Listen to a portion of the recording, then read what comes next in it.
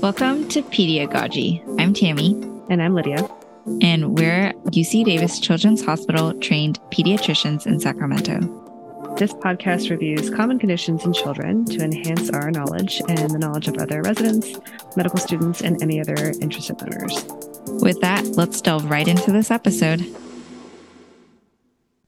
Okay, a healthy, vaccinated 6-month-old girl presents to the emergency department after having convulsions at home. Her mother describes it as her whole body shaking and eyes rolling up and not responding. She doesn't know how long it lasted, but she feels like it felt like 10 minutes. The daughter's in daycare, and she's had a cold with runny nose and fevers. By the time EMS arrived, she was no longer shaking.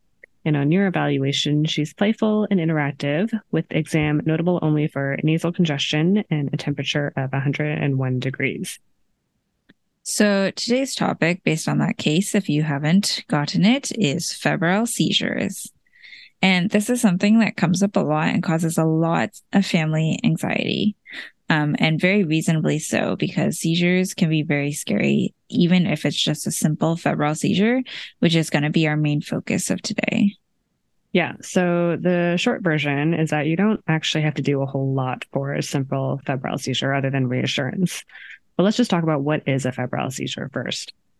Yeah, it's basically as the name describes. The AAP defines it as a seizure that is accompanied by fever without a central nervous system infection in children who are 6 months to 60 months, so 5 years of age. It's actually relatively common, and it affects 2 to 5% of children.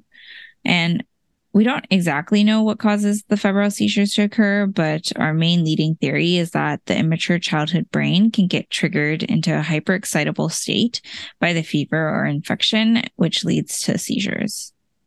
Now, a simple febrile seizure is one in which there's no red flag signs. So it's a generalized seizure, so whole body shaking with both sides doing similar movements at the same time, like stiffening or jerking. It lasts no more than 15 minutes, and there's no recurrence or clusters. So this is in contrast to a complex febrile seizure, which would have warning signs like focal seizures, which would involve just a part of the body, like eyes turning to one side or one side of the body moving, if it's prolonged, so greater than 15 minutes, or recurrent seizures, so greater than one time. This should clue you into neurological abnormalities that may warrant further investigation, such as an anatomic anomaly, infection, trauma, or metabolic derangement.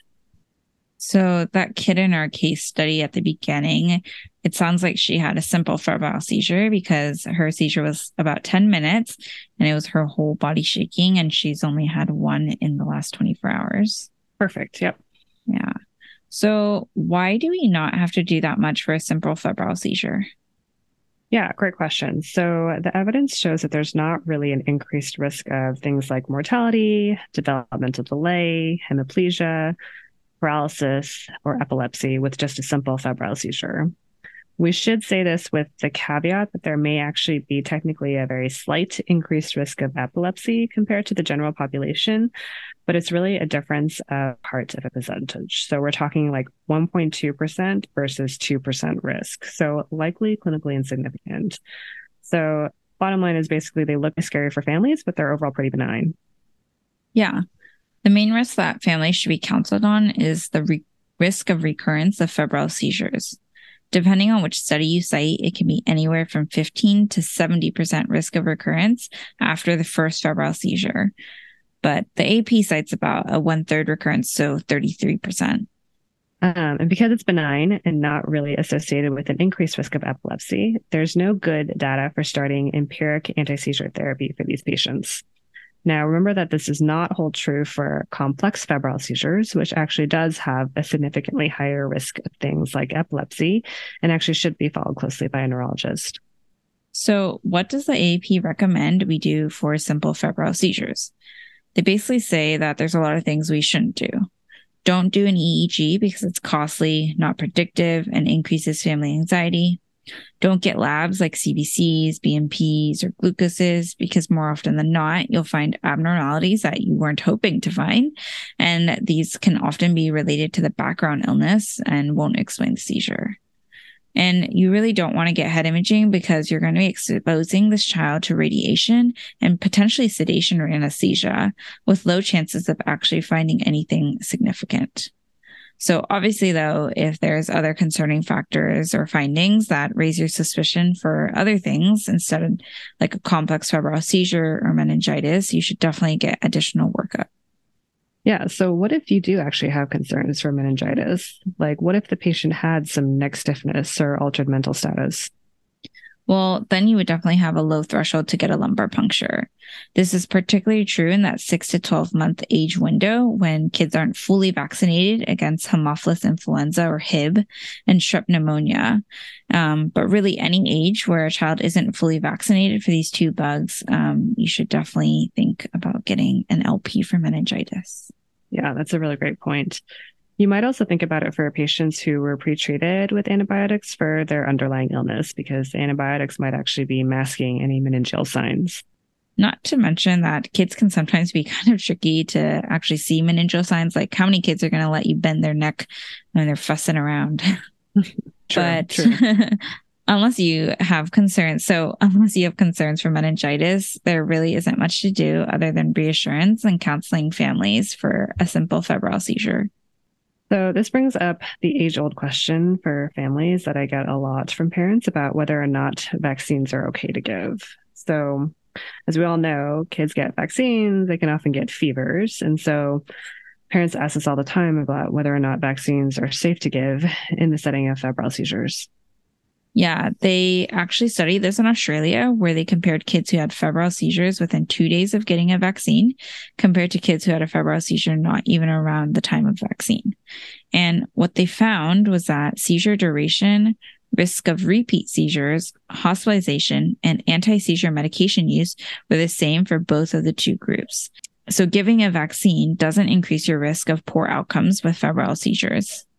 Another common vaccine and febrile seizure association that we should talk about is the MMR or measles, mumps, rubella, and the varicella vaccines.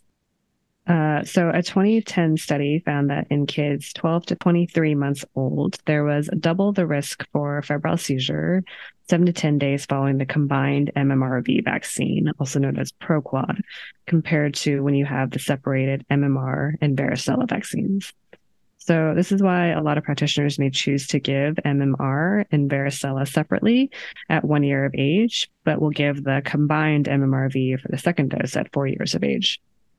Yeah, it's important to note that the actual absolute risk is one additional febrile seizure for every 2,300 doses of MMRV given in the 7 to 10 day post-vaccine period. So not a very high increase in risk. The rate of seizures in the 7 to 10 day period is 85 per 1,000 person years compared to 42 per 1,000 person years in the separate MMR and varicella group. So it is double the rate, but it's also still a very small rate. The CDC has a great, easy to read article about this and recommends practitioners counsel parents on this risk if they wish to save their child a poke and give the combined vaccine for that 12 to 23 month period. For those of you who are interested in learning more about febrile seizures, we're actually going to have a separate deep dive episode coming soon regarding Brugada syndrome and febrile seizures. So the quick and dirty on simple febrile seizures is that they're generalized seizures less than 15 minutes in the setting of a fever without any red flag signs. The key is that the source of fever is outside of the brain, and these seizures are benign and don't require extensive workup other than reassurance and counseling families on recurrence. That's all for this episode. You can find additional information in the podcast description and our social media resources.